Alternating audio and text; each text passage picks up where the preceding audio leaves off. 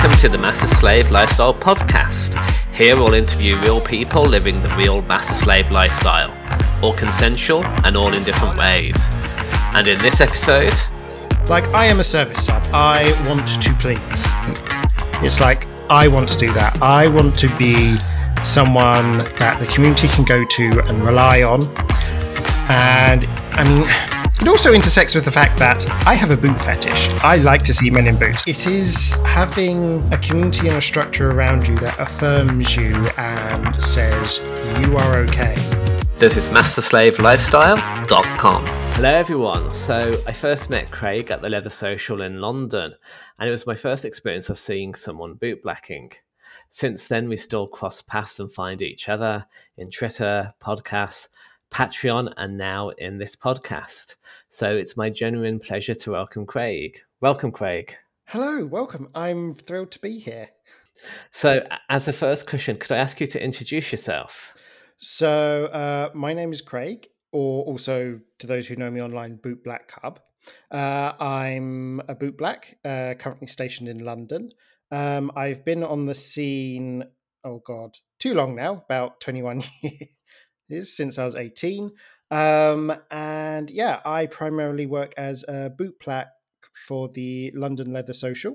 And I'm currently one of the originating members of the UK Bootblack Association. So for people that don't know, can you explain what bootblacking is?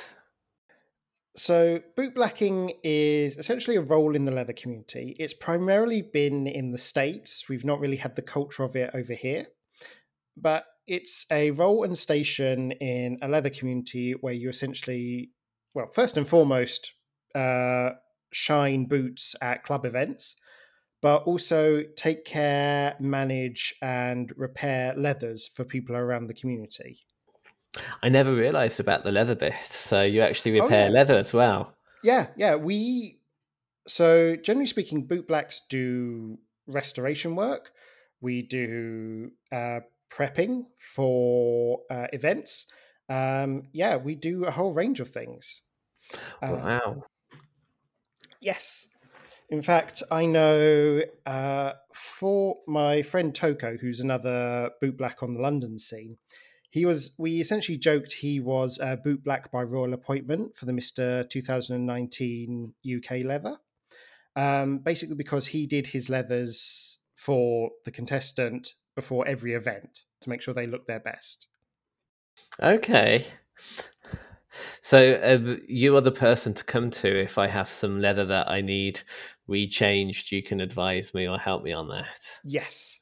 Okay. That is the point. Really good to know. For RPG nerds, I joke we're the support class of the leather community. So before we go deeper into the bootblacking, I also just want to ask what title you give yourself. So before we started the interview, you were saying that you identify as a boy. So could you explain what that means for you? So I actually always struggle with this question. I've come up with some ideas, but honestly, mostly it's instinctual. When people have referred to me as slave in the past, it's not sat right in my head. And I've just always felt inclined to consider myself a boy. It's instinctual that term, that title fits me. In sort of what I've picked through, it's mostly because I tend to go, I think, for the style of submission I'm looking for tends to be soft doms. That's understood. So I go for daddies and sort of more caretaker doms. Now, obviously, this isn't a hard rule. There are plenty of slave-owning masters who have that style of dominance. I've had the joy of recently getting to know one. Nice. Yes. And for him, I am quite happy to call myself a slave because I feel I fit with him in that way. Okay. So also depending on the person as well, then your feeling about what your title is might change. Yeah, very much so. As I say, most of this is driven by instinct. It's just I feel the kind of submission I'm looking for is boy-shaped. shall we say. So if we dive a bit deeper into that, so you mentioned, let's say, boy shaped, soft dom. So to me, in my mind, that comes that you don't want someone that's giving you pain or is brutal and is more caring. Is this a good assumption I'm making, or Oh, would you yes. change that? No, no, very much so. It's sort of, I go essentially for much sort of mentorship, nurturing kind of dominance. A lot of people used to assume I'd be a puppy. Now, I'm very much not into puppy play or the puppy scene, but that sort of softer end of submission is kind of what I'm looking for. The phrase I've seen recently from getting to know people in the straight and pan kink communities is I have a praise kink, essentially. A praise kink. I haven't heard this term before. Well, no, and it surprises me. In all my time in the gay male leather community, I've never come across this term, but it's very popular in the straight one. So could you explain a bit what this is and what it means, please? So your primary motivator and need is for positive encouragement. So, for example, say you're going through a spanking scene.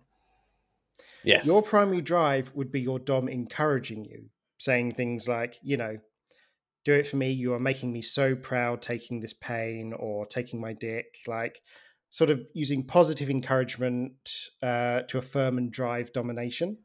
That makes sense. There's just something I'm finding really strange here, which is that I actually sometimes think this is the way that successful mastery also is.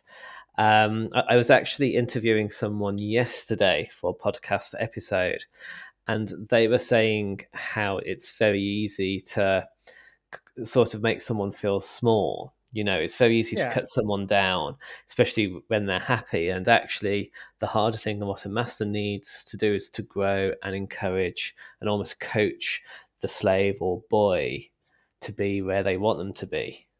Yeah, very much so. And I think this is one of the things where this is why terms are quite fuzzy. Yes, Because, yeah, for a good master, will be able to do that, even if their primarily dominant style is initially quite tough or hard. it's strange because it reminds me of my ex master who I moved here for Berlin for, and when I first came across his profile, I was actually quite scared about reaching out to him.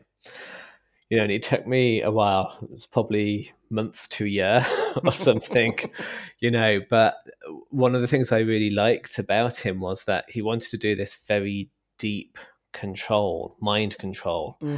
you know, but it was in a very encouraging way. Everything was just a pleasure and a positive to kind Yeah. of go down and do more, Hmm. pervert more. Yeah. No, I mean, that can be a very powerful thing. Just like a positive feedback loop for for pushing yourself for a Dom is incredibly powerful.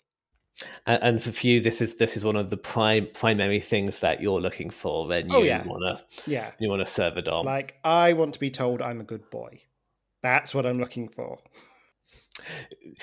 Do you want to be told that when you're not being good as well? No, no, no. This is Yeah. something important, which is I need to know it's genuine. This isn't what's that phrase? Participation trophy. I need to know I've earned it. So I need the praise to be genuine. I need to show my worth to a dom and just receive that affirmation for the praise and hard work I'm putting in. Okay, so it's definitely it's a genuine thing that you're looking for. Oh yeah, yeah. Like I am a service sub. I want to please, and I just need to know that I am pleasing. If that works. Yeah, that makes a lot of sense. And kind of coming a bit back to the bootblacking as well now. Hmm. So you kind of said that you're a service sub and you want to please. Yeah. So is this where the bootblacking has come from, or did it have an original, a different source for you? Very much so. I've always been very service orientated. I've always wanted to please. And so I first came across bootblacking from a podcast. It was the Darts Domain podcast. and and Serdar was interviewing Mr. Bootblack IML contestants. Oh, yes. And they talked about acting as a service to the community and duty to community. And that just really struck a chord within me. It's like, I want to do that. I want to be someone that the community can go to and rely on. And I mean, it also intersects with the fact that I have a boot fetish. I like to see men in boots. I like to worship men in boots. So being down at someone's feet and doing an act of service, cleaning their boots, washing them, speaks to both parts of me, both my community-oriented mind and also my submissive mind. And the thing which I really get from this is that the service for the community. So would you say service to the community is one of the big things that differentiates you from a slave that just wants to service one person? I think so, yes. Yeah, bootblacks, because for a lot of bootblacks, the driver isn't always primarily a sexual thrill, essentially. It is helping people out on a wider scale. And a lot of bootblacks will be there because they want to be known for helping people, for, again, repairing their leathers, for... it's quite hard to describe. It's basically wanting to be a resource for the community. And why is that so important for you in particular? For me, it's to give back. I've always felt very loved and appreciated by the community. I have met amazing people through these circles, through these structures and institutions we have. And I've always felt incredibly grateful for having that. I actually look around and a lot of people who are outside both the leather community and queer community, and everyone seems very atomized. Like they really struggle to get a sense of wider connection beyond maybe immediate friends. And I've recognized and feel incredibly thankful that I've had a sense of community built around me. And what does that, let's say, sense of connection or community give to people? So, we have this people who are atomized, and then people that do have, let's say, a community. What is the difference there? Why is that so important? Well, primarily it's a sense of support. I know if I ever get into trouble, I have the community's support. And this has happened. So I lost my entire bootblacking kit. Nothing nasty, my own. It was a long day and I basically left it on the train in a bit of a fugue. Oh, no. Which, my own fault. I felt bad. I was silly. And people just said, look, I know how expensive a bootblacking kit can be to put together. I'll help donate to it. And I got this again and again and again from people from the Leather Social. And at that point, I realized I have support around me. I have this incredible support structure from a community. And I, in turn, want to give back to that. I want to be support for other people. Because, we as queer people, if we don't support each other, who's going to support us? Yes, I kind of think back to I think it was my second year in Berlin, and someone was rushed into hospital with blood poisoning, and so I was getting some very delirious messages, and my work couldn't understand why it was me rushing to hospital to check on them, and I was just like, no, but in this community, we need to look after each other. Yeah. And I was like, in this case, I was like, this person doesn't have family. I am the family. Yeah. And I think because I was going on holiday the next day, I was like, I need to marshal the rest of the family, the rest of the community to come and support, because I'm not going to be here. Yeah, exactly. We have a network we can rely on. And it's strange. Like for me, it's taken me a number of years to kind of get there and do Hmm. that. Like the Master Slave website and podcast, I think it's my big expression of suddenly wanting to do something for the community. But that took me about 20 years, maybe 15. Mm. So I'm really respectful of you getting there so young. I think that's something that should really be celebrated and then rewarded. That was something you did, very soon after entering the scene. So, thank you from me. And I just want to Oh, recognize that with you. thank you. Oh, you're making me tear up. Yeah, I mean, it helped that I had good role models going in. I had good examples that show this is what the community could be like. And again, I wanted to replicate that and mentor people and help people in the way I could. And could you give a definition of what makes a good role model on the let's say the master slave or BDSM scene? A good role model, let's see. Understanding and patience are definitely necessary because you do have to have patience for people that are growing and learning.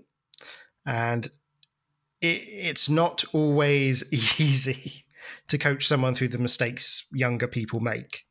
And I say that as someone who has made mistakes. It's are willing to impart knowledge, are willing to be fair, and it's also someone who models the behavior they want to see. It's like who is always the person that stands up and offers to help or reaches out a hand or brings up issues in the community, challenges people and stigmas. I think that's a really good kind of summary of what can help create a healthy community. Yeah, it's because the thing is, communities can become insular and they can get stuck in their ways. I've definitely noticed the London leather scene is currently going through a large transformation after being very stagnant for a long time. And it's taken new people with new blood and ideas to come in and really push for things to change. That's really interesting. The last time I was actually at the hoist before I moved to Berlin, that was when SM Gaze and the London Leather kind of got together for a night. And it was one of the busiest I think I'd seen the hoist, other than out of one of the the big weekends kind of Yeah. thing. Oh, yeah, this is the thing. Like, I'm so grateful that the London Leather Social started up, which was kind of an accident, the way I understand it. It was basically just Leathermen started to get together in the pub every first Sunday, and it sort of became an institution. And that really got people talking, and it created an open, nice space for newcomers to come in, which has been so important, really. It was the one thing I like when I used to do the London Leather Social.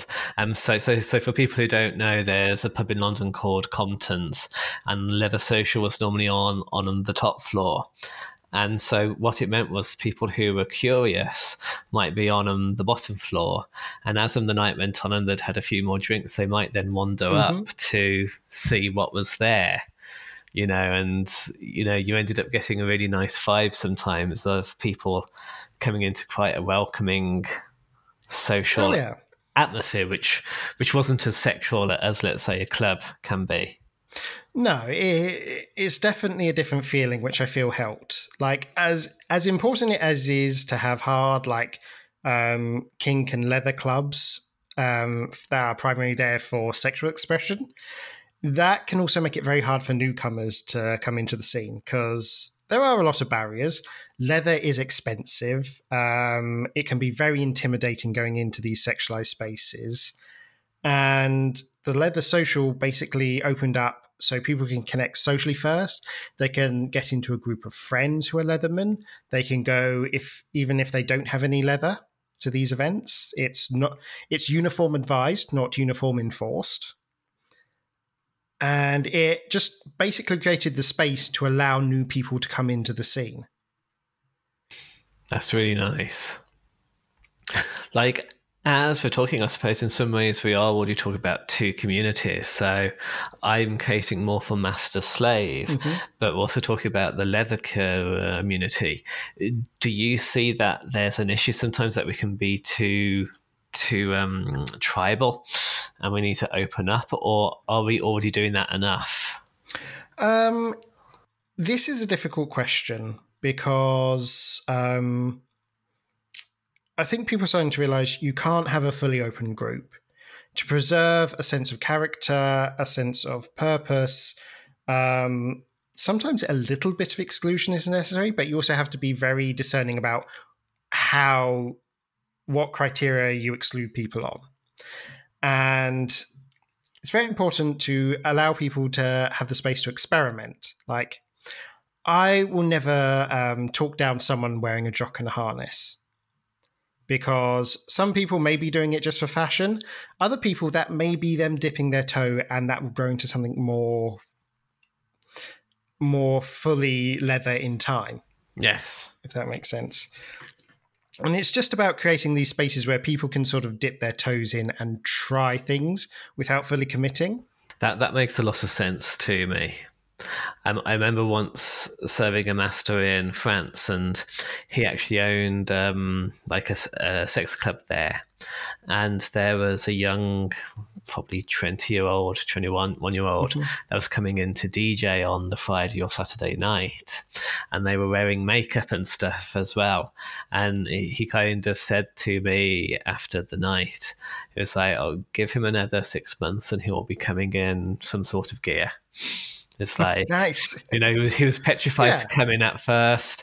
Then he asked me if he could do music, because that's how he can feel comfortable, and it will move into, he will become part of the scene, and because I think he worked at a club that had quite a community there, he'd seen it happen before, many times. Yeah, I just think it's so important to be able to present a welcoming face. Yes. That is the big thing, because, Leathermen, the whole point is to kind of look intimidating, to look big and hypermasculine and dominant and scary, because scary can be fun. Yes. Yeah, it's also important to keep a space where that gets turned off and you can be, actually, no, I'm a nice guy, come talk to us. And if anyone is feeling a little scared, there's nothing better than licking that person's boots and then looking up at them. Oh, yes, that is the best. So coming a bit back to the bootblacking again. So could you tell me a bit about, is there something you're supposed to do? Is there a way you're supposed to interact when you meet a bootblacker? What is the process that kind of happens? So first and foremost, treat us as service workers, not submissives. So essentially treat us how you treat the barman. I've had guys who come in and assume that because they are in my chair and I'm servicing them, they are acting as my dominant, which is not the case. And I even know dominant people who do bootblacking. If a bootblack likes you and wants to, they will heavily flirt with you and let you know it's okay to dominate them. Yeah, first and foremost, treat us as service workers. When in our chairs, it's great to be chatty. Never apologize for the state of your boots. Everyone does, and I'm like, don't apologize for your boots being dirty. Tell me how they got dirty. I want to know. I mean, I have heard some amazing stories from guys in my chair. My favorite one was a guy with genuine American motorcycle cop Chippewas. And he got them because he stole them off a police officer after giving them a blowjob out on the road. Oh, wow. Yeah. And I loved that one. Yeah, so essentially, don't assume we're submissive at first. We are there to give you a good time. We are there to give you service, and we love to do it. Just open communication, chat with us. We love it. Okay, cool. And should you tip or pay any money afterwards? You know, this is a big thing in the US. So yeah, uh, please, if you can, please tip. So most boot blacking is voluntary, but as I mentioned a little bit ago, the kit is expensive. Getting in the right conditioners, oils, unguents, essentially consumables, right sort of cloths, it actually builds up to quite a price tag. And so we ask people to tip to offset that. I also know a lot of younger people who boot black as part of the way they can afford to go to events. Essentially, they don't have the money at the time to travel to events, so they essentially use boot blacking to pay their way. I know a friend of mine did it for the last Manchester Leathermen. He didn't have the money to cover it up front, so he essentially used boot blacking at the events around Manchester Leathermen to pay for it. Wow. And this is important. So it is like it's very important because it really helps people out and it allows us to do what we're doing. That being said, there is a reason we ask for tips instead of charging. It's because our service should be for everyone. If you are not in a position to tip, just say. Because, you know, I've been in a financially bad way before and I know how treats and pampering yourself can be very important because they're very rare when you don't have the money for it. Like, I will never turn someone away from my chair. I'll be fine. That's fine. Sit. Let me pamper you for a bit. It's so yeah, just like so. Tipping is highly encouraged, but we understand if you can't. Okay, that makes good sense. And I think it's also worth saying is that you use far more different things on boots than the normal layperson would. Like Yeah. I remember years ago asking you what all of the things were in your package because there was so much. Oh yeah, we carry around basically mini apothecaries. We've got oils, conditioners, tanners, the different types of polish for different types of boots, soft leather, hard leather, different coloured leather. And a lot of these aren't the polishes you'd pick up in like the supermarkets.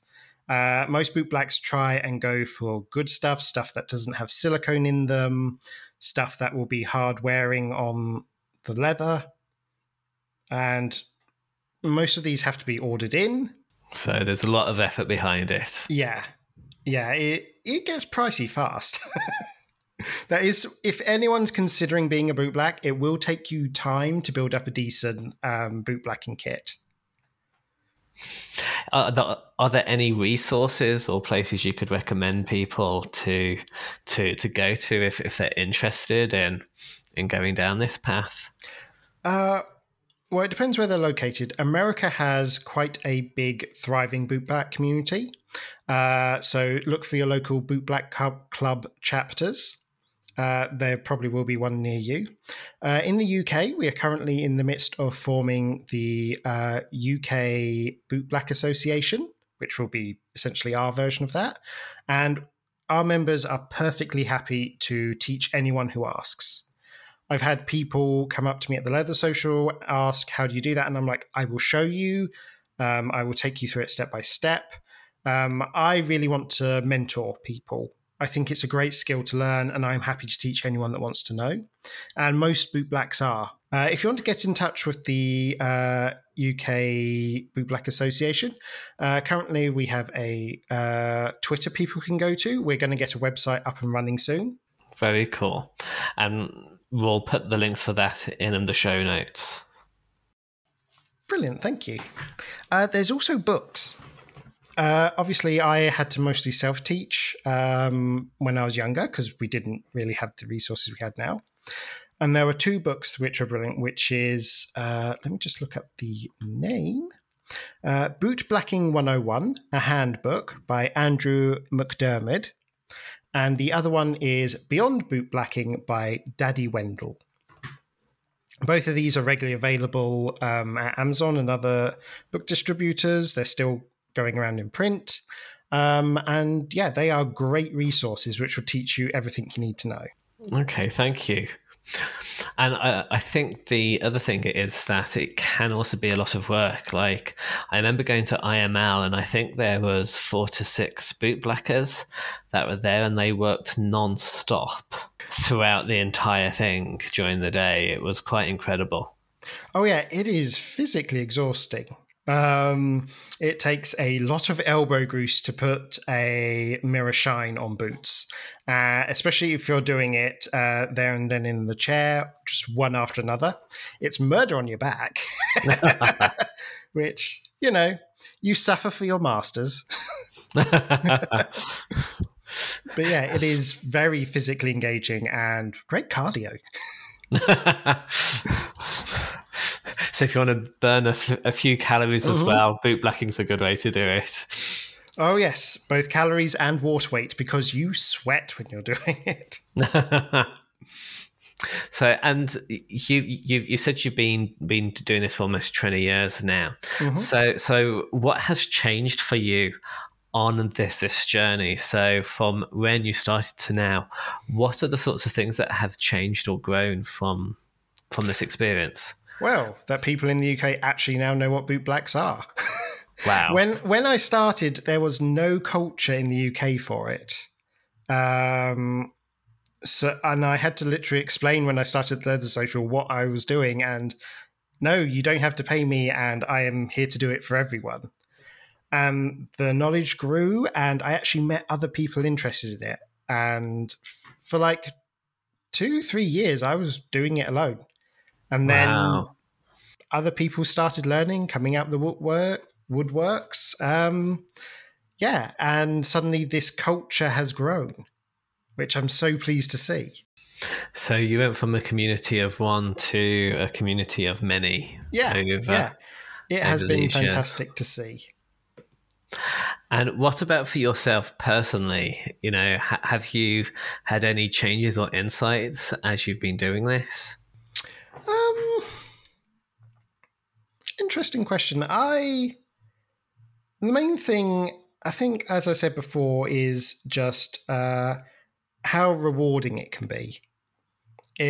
I have made connections through this to people I am so thankful for. And it has shown me that if you put in the time and effort, it will be returned to you. I that sounds very, Mhm. very wise. So, what you put in, you will get back and maybe more. Oh, yeah, definitely. It's, yeah, because it takes time to grow things. And I think patience will help. Like you won't always get things back immediately. As I said, I did this for many years alone, and it was just sort of I was the guy in the corner that polished boots. And now after a long time, it became a known community, known element of the wider kink community, and just have patience when you're trying to build something. It will take time, but it will Yeah, get there. yeah, and ultimately, I think if you see something that isn't needing in the community, that isn't being fulfilled, that isn't being looked at, um, it's on you to change that. It's all very well saying someone needs to do something. That someone has to be you. I think that's a really good point. About 3, 4 years ago, I had this epiphany for myself. It's like, you're probably one of the best placed people to start writing about master and slave and the issues behind it. And I just rebelled against it. And it took me another year before I became comfortable with the fact I was probably the person that was going to do this, but actually in doing it, I've had a lot of joy. Yeah, and you do a brilliant job, I have to say.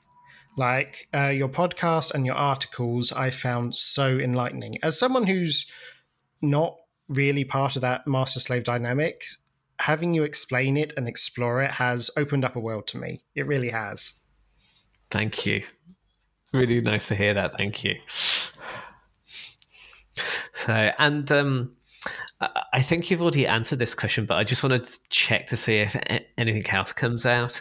So, how would you relate bootblacking to slavery or submission? So it's very obviously an act of dedication and service and love. And to do it, obviously, I do it in public as essentially a community service. I also do it in private, and that is a much more intimate affair. It's much more loving, involves my tongue a lot more. Yeah. And it can just be a way to show love and devotion. I mean, obviously, there's sort of the power differential inherent in it where you are down at your master's or sir's or dom's feet. And you're working, putting in that, as we've discussed, a lot of effort, sweat, time. Your back hurts when you're doing it if you're down in that position for a while, and you power through it for your sir. You are doing it to pamper your sir, to serve your sir. That really resonates with me. And has bootblacking allowed you to become more submissive or to explore different aspects of submission? Oh, definitely, especially going and learning beyond just the boots and the other elements of leather care. Like, it's an act of devotion to a master to ensure that his leathers and his outfit is in the best shape, because I can help him present the best to the world. And it's sort of a visible symbol of my time and devotion to him. And how have masses reacted to this? They're always very enthusiastic. Oh, how cool. Yeah, it is. So, we've been speaking about community a lot, and this is a question I ask most of the people in the podcast. What would you like to see changed in the community? So I normally say the master slave community, but in this case I'd say just in the fetish community. What else would you like to see, or what would you like to see changed? From the elements of the community I see, I would like to see, from the UK perspective, more emphasis on mentorship. So we as gay men, we were stripped of a whole generation of men before us who could have given us mentorship and their knowledge and, just the intelligence and wisdom that comes with age. We had that stripped away from us. And now, my generation, sort of millennials, are coming into this older role. And I think we need to really put time and effort and thought into mentorship, passing on our community history, passing on our knowledge, helping to guide new people coming into this community, not just welcoming them, but actively guiding them, helping them, making sure they're making good decisions, making sure they know the history of our community, like where we came from, the struggles we faced. I really want to make sure this happens going forward. And it's personally part of why I really am putting a lot of time into the UK Bootblack Association, because I want that to be a vehicle for mentorship. If there's one action any person could do to help make this happen, what would that action be? Take it on yourself to mentor a younger person. Just say, I'm going to be here for you if you need me. I'm going to give you advice. I'm going to give you my experiences. Again, it's obviously like setting up clubs and infrastructure is all great, but you just as an individual, when you see the opportunity to take it. Something else has been coming up for me as we've been talking about this. I recently wrote an article about shame, and one of the things in the article is that when you have shame and you deal with it in isolation, it can grow exponentially. But when you deal with it with love and empathy, it will go. And that kind of isolation love and empathy. I often think part of the missing ingredient is the community and the support, or as you've put it, the mentorship. Yeah, totally. It is having a community and a structure around you that affirms you and says you are okay. You have nothing to be ashamed about, and we will love and accept you for you, is so important. Yes, I really agree with that. So, coming on to the last two questions. So, what makes a good boy, or what makes a good slave? What makes a good boy? An eagerness to try. And so this is always difficult to try and push yourself. It's obviously everyone has limits, and there are hard limits, but it's also important to be willing to try new things and to be willing to put in the time for your dom. I think that is the most primary thing. Obviously, there's good communication skills and being able to state your needs clearly. I think that's a very powerful thing. I think also with boys or subs or any sort of submissive is a willingness to be open about where you feel lacking or where you can't work, and to open up that vulnerability to the dom. Yes, that makes lots of sense. It can be very hard to let go of this idea that we need to please. And whilst obviously naturally we put the dom before ourselves, that doesn't mean our needs are unimportant. Yeah, I've kind of sometimes found this, that you should be enjoying yourself. Oh yeah, totally. And it doesn't have to be, I only enjoy myself if and we do what we want. It's like, no, I'm actually really enjoying giving this other person pleasure. But yes, if you're not actually getting any pleasure or happiness from what you're doing, should you be doing it? Yeah, so there's a good structure, I feel, for this, which is what my master goes by, which is in the hierarchy of needs, the sub's needs come first, then the master's needs, then the master's wants, and then finally at the bottom is the sub wants. Ah, interesting. And so you go through them in that order, and that means everyone gets what they need and everyone kind of gets what they want. Yeah. I really like that model. Yeah. Oh yeah, I think it's very impressive. Cool. And then what makes a good master? A good master, patience, willingness to listen, a curiosity about how their boys or subs work. Actually going in and finding out what drives and motivates an individual sub can be a powerful thing. And in the hands of a good master, that is an incredible tool. And you can get more out of your subs, slaves, or boys than anything else if you just know what makes them tick. Yes. I would second that. Yes. And one extra question: what makes a good boot black? Effort and a desire to learn. Very nice. Yes. So we're coming up to the end of the interview. Is there anything we haven't spoken about that you would like to? Not that I can think of. Cool. Well, I just want to say again, thank you so much for your contribution, for creating an actual new community in the UK around bootblacking, but also just for this idea of wanting to serve the community. And I just want to really recognise that and thank you for what you've done. Much. No, it's been brilliant to be on your show. I've had a fantastic time. Thank you very much. Have a good rest of the day.